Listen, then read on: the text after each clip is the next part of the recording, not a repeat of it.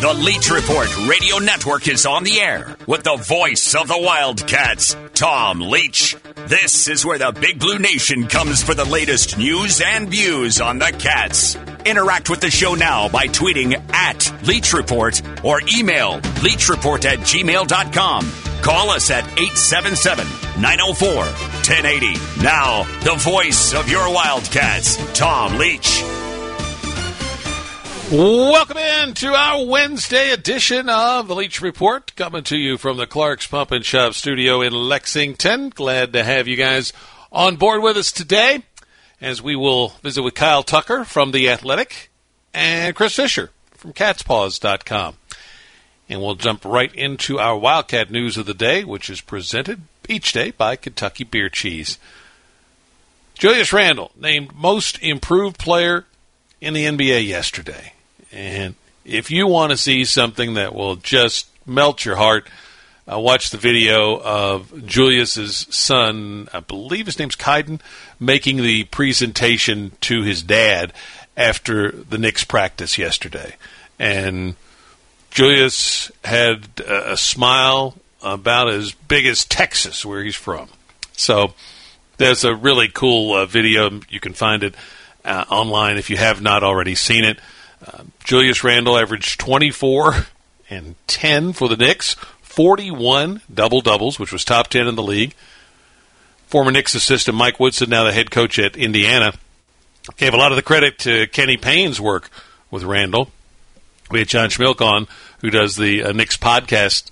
He was on the show last week, and he gave a lot of credit to Julius for being able to look in the mirror and admit that there were some things he needed to do better. Got in the best shape he's ever been in, expanded the skills that he had to become a better shooter, other things, and passer, and it paid off with an improved performance that got him this award. And I think to win an award like this, you have to be most improved, and you have to elevate your team, and he did that as New York improved by 20 wins, became the top 4 seed in the East in the playoffs. They have Game 2 coming up tonight against Atlanta. So congratulations to Julius Randle. Baseball, Florida eliminated Kentucky from the SEC tournament yesterday in the first game down in Hoover, Alabama, 4-1. Mostly a story of missed opportunities for Kentucky. They continually put 2 and 3 men on early in the game and could not come up with the big hit. That's been one of the stories of their season. They also gave up 3 unearned runs to the Gators. And if you're the 11th seed trying to knock off the 6, you just can't do that. We talked about that in the Vandy series where they didn't get a bunt down when they had a chance to get guys into scoring position. You can't. You've got to be mentally tougher than that, and they just were not this year. So hopefully they can learn from it and come back with a better season next year. I would imagine that the old seat will be getting a little warm for Coach Mingione if they don't get it turned around next season. I think he's obviously fine for now, but they got off to a nice start, too. Won 5 of their first 6 league games, and then unable to build on that. Did have a key injury to a starting pitcher that changed up their rotation, had to pull a guy out of the bullpen to become a starter, and so those kind of things become sometimes a domino effect. But still, just a disappointing end for Kentucky season that started out on a promising note. Athlon Sports is out with its preseason magazine. We talked to you a couple of days ago, I think, about the various Wildcats that were named on their preseason All-SEC teams. Athlon predicts Kentucky versus West Virginia in the Liberty Bowl. So that would probably mean about a 7-win season they would be thinking for Kentucky. I think most all of you are looking for more than that. Going to bowl games, winning your share of them, I think, those are important elements to building a program. You saw with Kentucky volleyball. They kept knocking at the door in getting to Sweet 16s, the occasional Elite 8, and finally they kicked the door in this season and won it all. And so that's kind of what you're having to do in football in this league is just keep producing good seasons, the occasional better than good, the occasional great, and maybe this is the year. I think they're very close to having one of those breakthrough seasons when they win the East and get to Atlanta. And maybe this will be the year. A lot of it's going to. We'll talk more about this as we get closer to the season, but a lot of it's going to depend on the quarterback play, I think. And we'll see how things look with the new OC. But we'll get into this with a couple of our guests. Anyway, that's the prediction from Athlon Sports. In the NBA playoffs last night, the Lakers got back on track, even the series with the Suns, behind a stellar performance from Anthony Davis, 34-10 with 7 assists and 3 blocks. He played poorly in Game 1, but bounced back really strong last night. And the Suns got 31 in defeat from Devin Booker. Tonight, Game 2 for the Knicks in Atlanta, and a lot of focus on Julius Randle to have that kind of bounce-back game. He didn't have a good first game for the Knicks in his first playoff game with them as the leader now for a team, and we'll see how he responds, if he can come back the way Anthony Davis did in Game 2 for the Lakers. Liam Draxel, UK Tennis, has advanced to the quarterfinals of the NCAA tournament, ousted the number 10 seeded player from Tennessee, lost the first set again.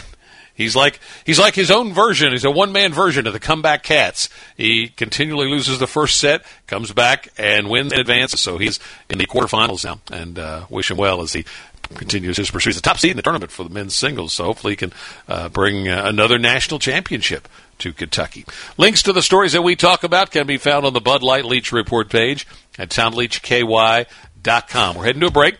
When we come back, we'll chat with Chris Fisher from the Cat's Paws on the Leach Report Radio Network.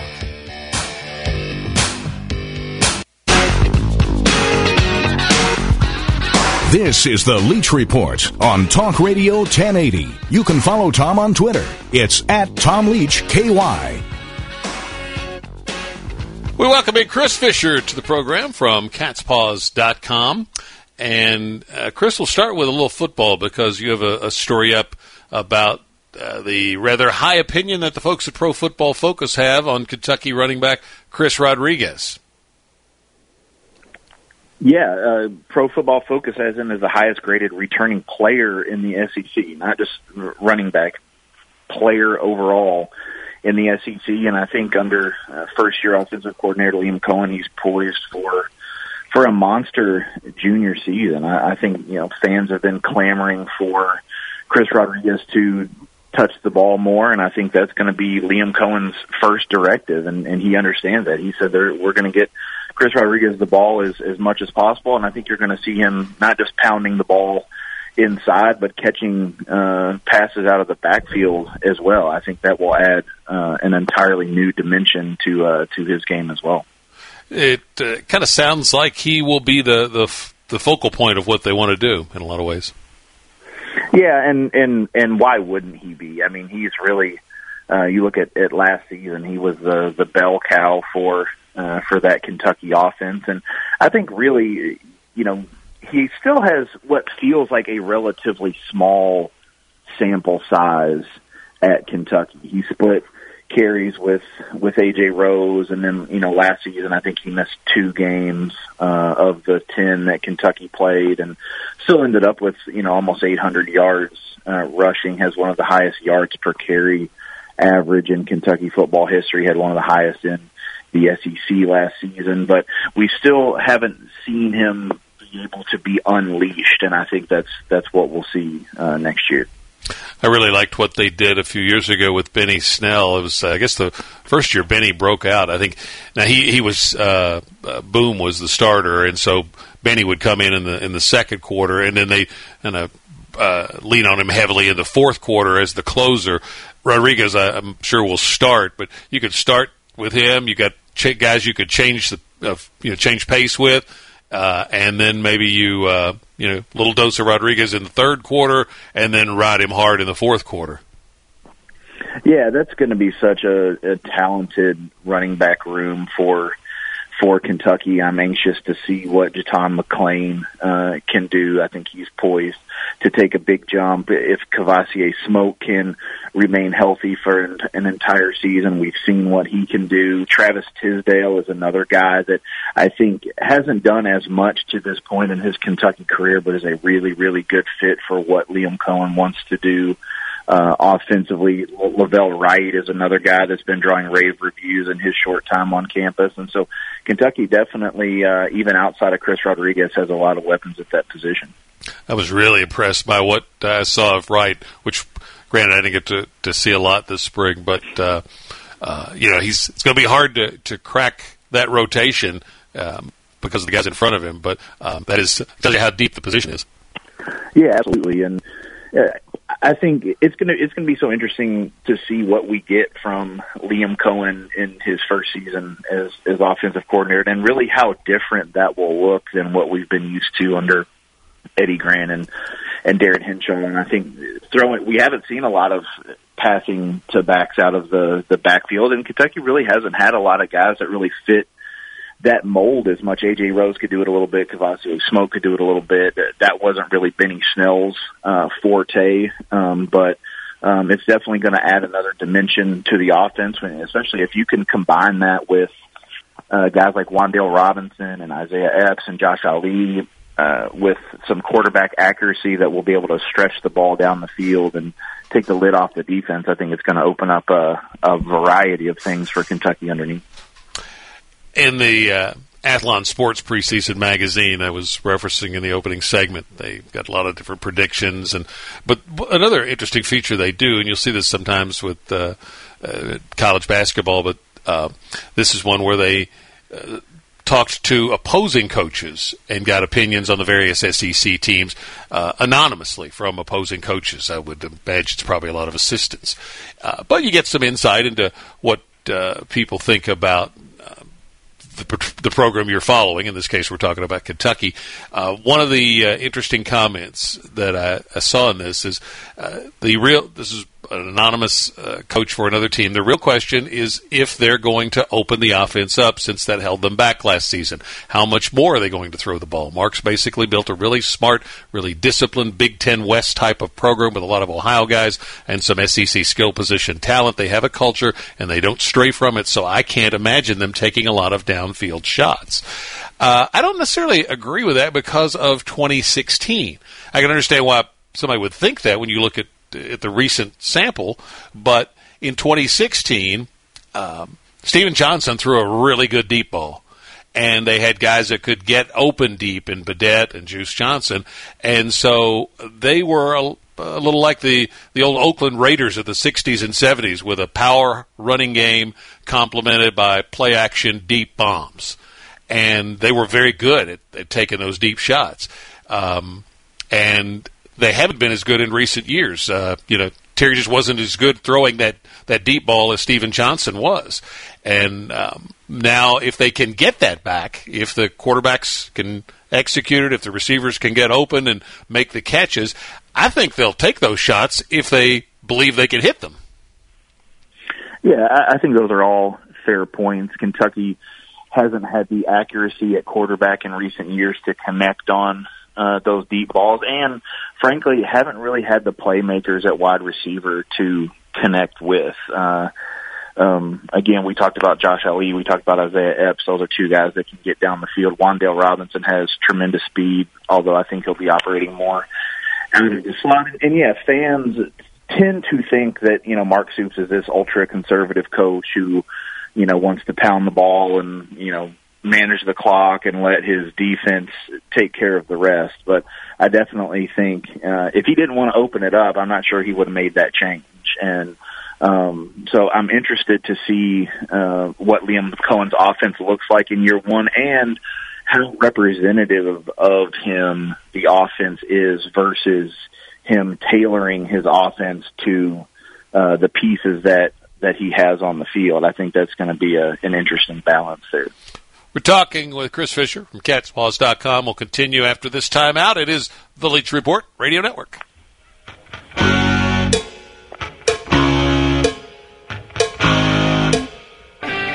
26 past the top of the hour. Chat with Chris Fisher on Twitter. It's at Chris Fisher 24/7.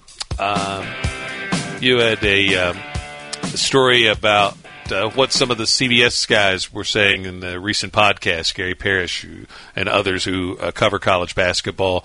And I thought there was one interesting point in there that one of the guys made that you wrote about in your story, that if Kentucky had been better last season, the roster they put together might be ranked higher for this coming season, and tend to agree with that. And I think maybe that would benefit Kentucky a little bit. They're always probably overranked at the start of the season because they've been so freshman-dominated. You didn't know what they had, for sure.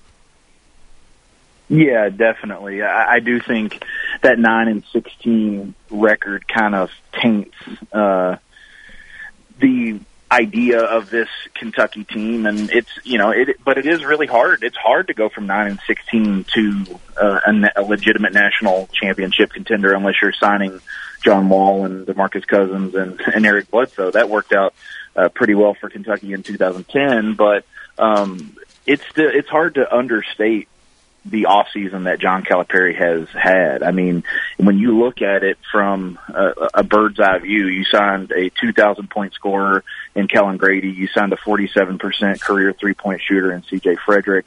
You signed an all Big 12 performer in Oscar Tshiebwe, 2 projected lottery picks in Damian Collins and Ty Washington, and the SEC assist leader in Severe Wheeler. So any way you slice it, I mean, that's a tremendous, tremendous haul for John Calipari in transforming this team. And it's not just the talent, I think, that is important. It's the pieces and how they fit together with not just what John Calipari wants to get away from last season, but what he wants to get back to. I think those players have that toughness. They have that edge, and they're going to be arriving on campus, I think, in the next week or so. And so getting them on campus this summer is just going to be huge for them to come together, and which was one of the big failing points of last season, obviously no fault of their own. Sky Clark is going to be on campus soon as well, taking an official visit, and I guess there was some concern that there might be a risk of losing him with the coaching staff changes, right? Yeah, I thought there was at least a chance that he would maybe not decommit from Kentucky publicly, but kind of explore his options. But it sounds like he's locked in with Kentucky. Set an official visit for June the 11th. Obviously, the recruiting dead period has been in effect for well over a year now. That lifts on June the 1st, and I think you're going to see a lot of activity as far as Kentucky is concerned, getting guys on campus for unofficial visits, official visits, coaches getting out on the road and recruiting once again. We've seen a flurry from activity from Kentucky over the last week or so, making guys top fives, extending new offers in the 2022 class. So it's going to be an exciting time for sure. Chris, thank you for the time as always. All right, thanks. That's Chris Fisher. You can read the stories that we were talking about with Chris at catspaws.com. We are headed to a break, halfway home on this Wednesday edition of the Leach Report. Kyle Tucker from The Athletic when we return.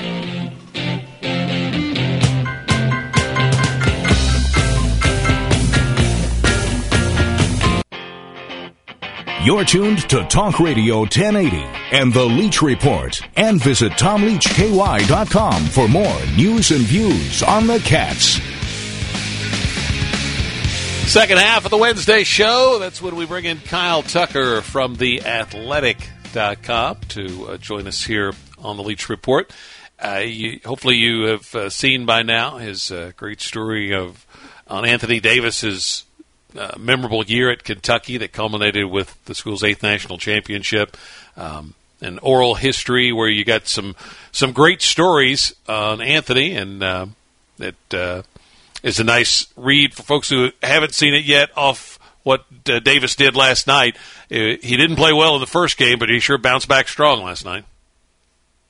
Yeah, I would have predicted that and he kind of came out after that first game and sort of owned it, that it was on him, and I would have thought he'd have a big game last night, and he did. He had a very, for kind of in relation to that story where John Hood says he's Anthony Davis was an alien. He had a sequence that will be familiar to Kentucky fans. He came from behind with a crazy block real late in that game when it was still in the balance, and then comes back down the other end and bangs in a three as a almost 7 foot tall guy. He's an extraordinary talent. Kind of flirted with a triple double last night. I think 34, 10, 7, and 3 blocks.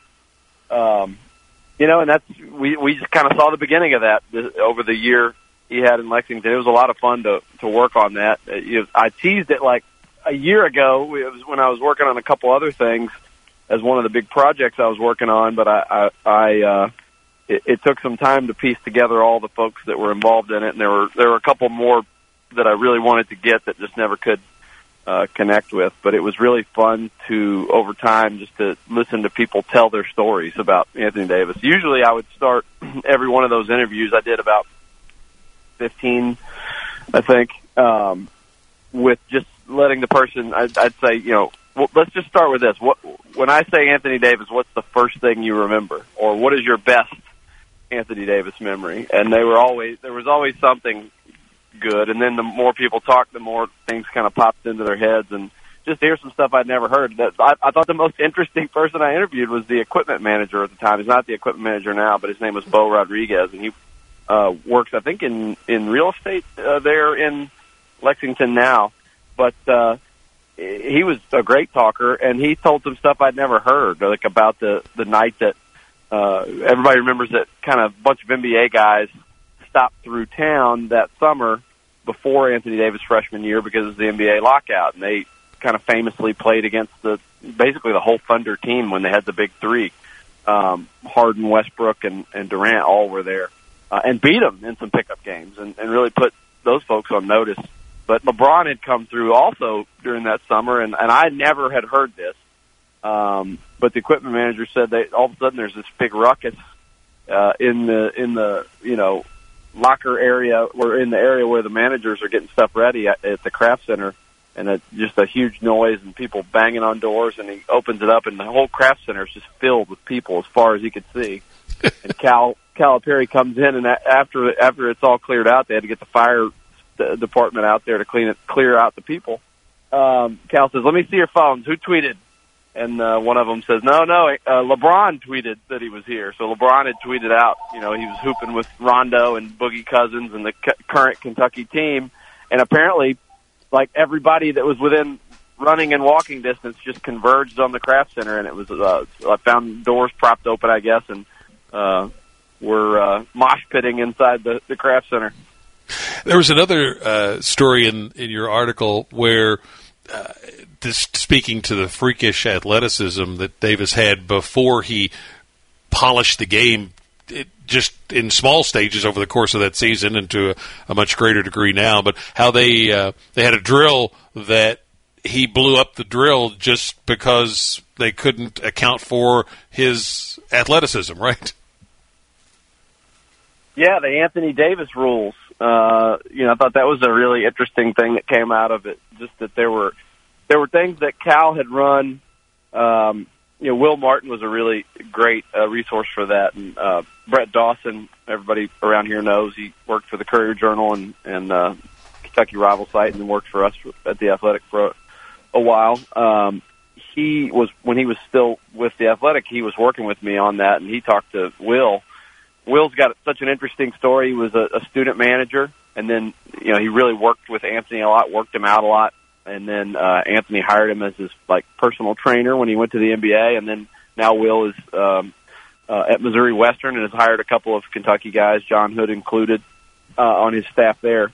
And Will's a really bright basketball guy, so he was really interesting in terms of just really specific developmental memories, and that was a big one, was the AD rules, and a bunch of other people confirmed that was true, including Cal, that there were just all these drills that Cal had run his whole career everywhere he'd been that were just basic drills that you don't think twice about. One was a 2-on-1 drill where the defender is I think kind of at the top of the 3-point line, and two offensive players are on either side of each other, coming from half court on two opposite sides of the court, and you kind of skip it over the defender's head, and that usually starts the drill, throwing it over the defender's head, one player to another, and then it's a 2-on-1, and the one defender is is trying to get back and defend that play. And Anthony Davis one day early in practice just leaps up as the initial pass over his head goes by and catches it, snares it out of the air and blows it up. And he does. Cal stops and they run it again. He does it again, and they have to just basically scrap that drill or create a new rule for it. And apparently that was a frequent thing in practice. Just everyday career-long drills that Calipari had run, he had to alter. Or Cal said sometimes if he was just too disruptive or discouraging to his teammates, they would just pull Anthony to the side and say, "Oh, you sit this one out," so that you don't want. And when a guy like Anthony is so intimidating defensively, you don't want to create like bad habits in your players, your other players who won't take good shots, because like there's no other player on the planet that's going to block it, but Anthony is, and so you get guys all of a sudden trigger shy. He was a once in a lifetime dude. Yeah, initially he was mainly catching lobs and blocking shots, but sitting there with Mike Pratt doing the games on radio, and Mike's a longtime coach and scout, and it was just interesting to listen to him talk about what he was seeing Anthony grow from just week to week, adding things to his game, became much more polished offensive player by the end of that season, even though he didn't score well famously in the national championship game. Yeah, he's always got the defense and rebounding to fall back on. But yeah, that was a big part of his story, is just how he developed, because he had been a guard and he obviously had some guard skills. He had no post skills, and this little nugget had actually come up in the Kenny Payne story I worked on, but it was revisited again in this oral history of AD that he's still in Kenny Payne's phone as Baby Giraffe. Because that's sort of how he was, this skinny, unsteady, giant, tall thing when he got to Kentucky, and they had to really teach him offensive post moves and how to maintain his position. And both Cal and Kenny and others remembered a moment in the game at Florida at the end of the season where Davis posted up on the block and came across the lane and threw up a left-handed jump hook where he was a million feet in the air, and it was beautiful and perfect and went down. And that was one of those things that him and Kenny Payne had worked on. He and Kenny Payne had worked on for the entire season, months. They talked about shooting thousands of those. And Cal and Kenny both said, when that shot went down and he did that so naturally, what they'd been drilling and teaching all year, showed something that he absolutely did not have when he arrived, that they knew that he was, it was all up from there, because he was going to become unstoppable. And obviously that was the case. And then, watching some highlights and going back through some of his games late in that season, if you look at the raw numbers, you go, well, he really never shot threes, and he didn't, but late in the year he did. He started to he'd make one or two a game in all those late season games, or he'd make a long 2-point jump shot, and he was making those hook shots. And I do remember covering him at the time going, man, he's about to just be able to do anything offensively. And obviously now he's become an NBA, semi-regular 3-point shooter, and a good one. It's just remarkable to have that skill set, at that size. It's at theathletic.com. You can go read that right now. We'll take a quick break and come back with Kyle Tucker on the Leach Report Radio Network. Look for the Leach Report on Facebook. Show updates, contests, and other cool stuff. Check it out today. From the Clark's Pump and Shop studio, it's the Leach Report. We're chatting with Kyle Tucker from theathletic.com, as we do on Wednesdays. We're talking about a past Kentucky team. Let's talk about the one that's coming up. And at this point, we're just waiting on Brooks, Mintz, and maybe Jackson, right, to make final decisions. Hearing anything on how the trend is looking on any of those decisions? Yeah, I really hadn't checked in here lately, just because I feel like at this point it seems like the most likely outcome is the two guys that are in the draft stay in the draft, and then I don't see any reason that Keon's going anywhere in that case. And it's going to be really interesting whenever Keon eventually talks again, especially if he does in fact stay. If he just has the attitude like, what did I need to say? I was I didn't go in the draft. I stayed here and worked out with my teammates, and now I'm here to play my junior season. Like that, I didn't know I needed to make an announcement. Obviously at Kentucky it's a little bit different. I think everybody, in the fan base, maybe the coaching staff, although they probably have a better sense of it, would appreciate it if he would just let them know for sure that he's coming back. But I don't think at this point there's been anything substantiated, anything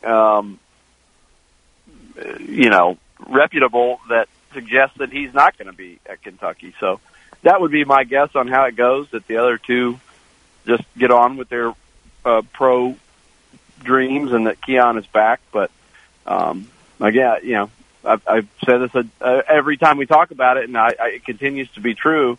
It is still notable that they have left the door open, because like at some point, guys that are dipping their toe in, once they know that they really want to be gone, they go ahead and go all the way in, and they hire their agent, they let their agent send them to a training facility and pay for all of that, and that has not happened yet. So it's going to be that'll be continued speculation until we know for sure they're all the way in. Yeah, I mean, even things like, and I know it was only a 9-win season, but Davian Mintz was a popular player with fans. He could, pick up a little money on the autograph signing tour in the summer months. But you have to can't do that until you're all in. Yeah, right. Yeah, you're right. That's true. In terms of if he was all the way in and he wanted to go do that now. The other piece of that I think would be very helpful to Kentucky and others, but I think very helpful to Kentucky in some of these iffy decisions, but also in the combating of all the various other outlets and options that top prospects have now, G League and this new overtime league and just these other programs that are battling them for these high-end players, is if they could go ahead and lock down the name, image, and likeness legislation and players ASAP. I mean, I think we all believe it's going to happen, and potentially for this season, for this year. But it needs to happen for some of these schools and for some of these athletes that are making these decisions, because it does matter. Even in Davion Mintz's case, if you thought you could come back to Kentucky and be signing autographs next year, and or Isaiah Jackson. If Isaiah Jackson knew for sure that he could cash in on his name, image, and likeness this next season at Kentucky, I think it would be a very strong appeal to him. A guy who I think is like a high-end player who is legitimately torn. I think ultimately, just the common sense of like, don't pass up a few $1 million while it's on the table, even if you think you can make a few million more next year, will probably prevail and he'll go. But I think he's really torn. I think he and his family are really torn about the idea that he may not be really, truly ready, but you just got to take that money. Well, what if he could come back to Kentucky and make a ton of money, which he would on a great team as the star, freak show athlete. Isaiah Jackson could make a ton of money. I think there'd be a much more realistic chance that you could pull a guy like that back, or that you could go win the battle with the G League for a top 5 recruit if that was already on the table at a place like Kentucky. Isaiah is projected, I think, 11th or 12th in ESPN's latest mock draft. NBADraft.net has him projected 34th. That's pretty unusual to have that kind of disparity, isn't it? Yeah, and I think Sam Vecini has him at the Athletic in the 20s, maybe in the high teens now. But I think there's a lot of disparity in the various projections on him because of for the very reasons that I think he's a little bit torn, like from a physical, athletic, gift, his natural gifts standpoint, he's a lottery pick. But, is he mentally ready? Does he understand the game at a high enough level? Does he process it fast enough to play in the NBA where it's 1,000,000 miles an hour and much more complicated? Is he physically ready to take a beating against grown men in that league? Does he have the professional work habits yet to do it? And if he doesn't, none of those things mean he won't ultimately reach his potential. It just means he's a 19-year-old who I think only recently has realized how good he could be, and then what will it take to pull that potential out? And Kentucky's kind of a place where you can figure that out in a hurry. And so the people that have him projected really high are betting on the raw materials. The people who have him lower are looking closely at his game. I mean, as spectacular as he was last year, if you really study some of his games, you can see that he was lost a lot of the time out there. And a lot of the stuff he did was just because he can do some stuff physically that very few human beings can. So, if I was doing a mock draft for him next year, I'd put him in the top 10. This year, I'd probably lean more towards people that have him in the, in the 20 to 30 range. Yeah, and I know that's what Pratt has consistently told us he's been hearing somewhere, maybe 18 to 25-ish, and that was last time we talked to him a couple weeks ago on that subject. Kyle, thank you much. Great read on the Anthony Davis story, and also Kyle's retweeted one that he did on Kenny Payne last year with the connection to what Julius Randle's doing now with the Knicks. So check those both out by following on Twitter and reading at theathletic.com. Thank you. Thank you. Be right back to wrap up this edition of the Leach Report. It's the Leach Report, and we have a few Wildcat birthdays to take note of. Ramon Harris celebrating a birthday today. The late Ed Davender lost Ed much too soon. Paired with Rex Chapman in a very dynamic backcourt. Eddie D would have celebrated his birthday today. And this would have been the 73rd birthday for a Wildcat legend, Mike Casey. And Larry Vaught noted in a tweet marking that occasion that Casey's jersey needs to be up in the rafters at Rupp, and I would agree with that. Hopefully he'll find his way to the UK Athletics Hall of Fame before long. It'll be a good summer topic. At some point we'll get Oscar on and talk about the names that have gotten maybe overlooked that need a little championing of their cause. We'll be back tomorrow with Mike Pratt, Justin Rowland, and more. We'll see you then on the Leach Report.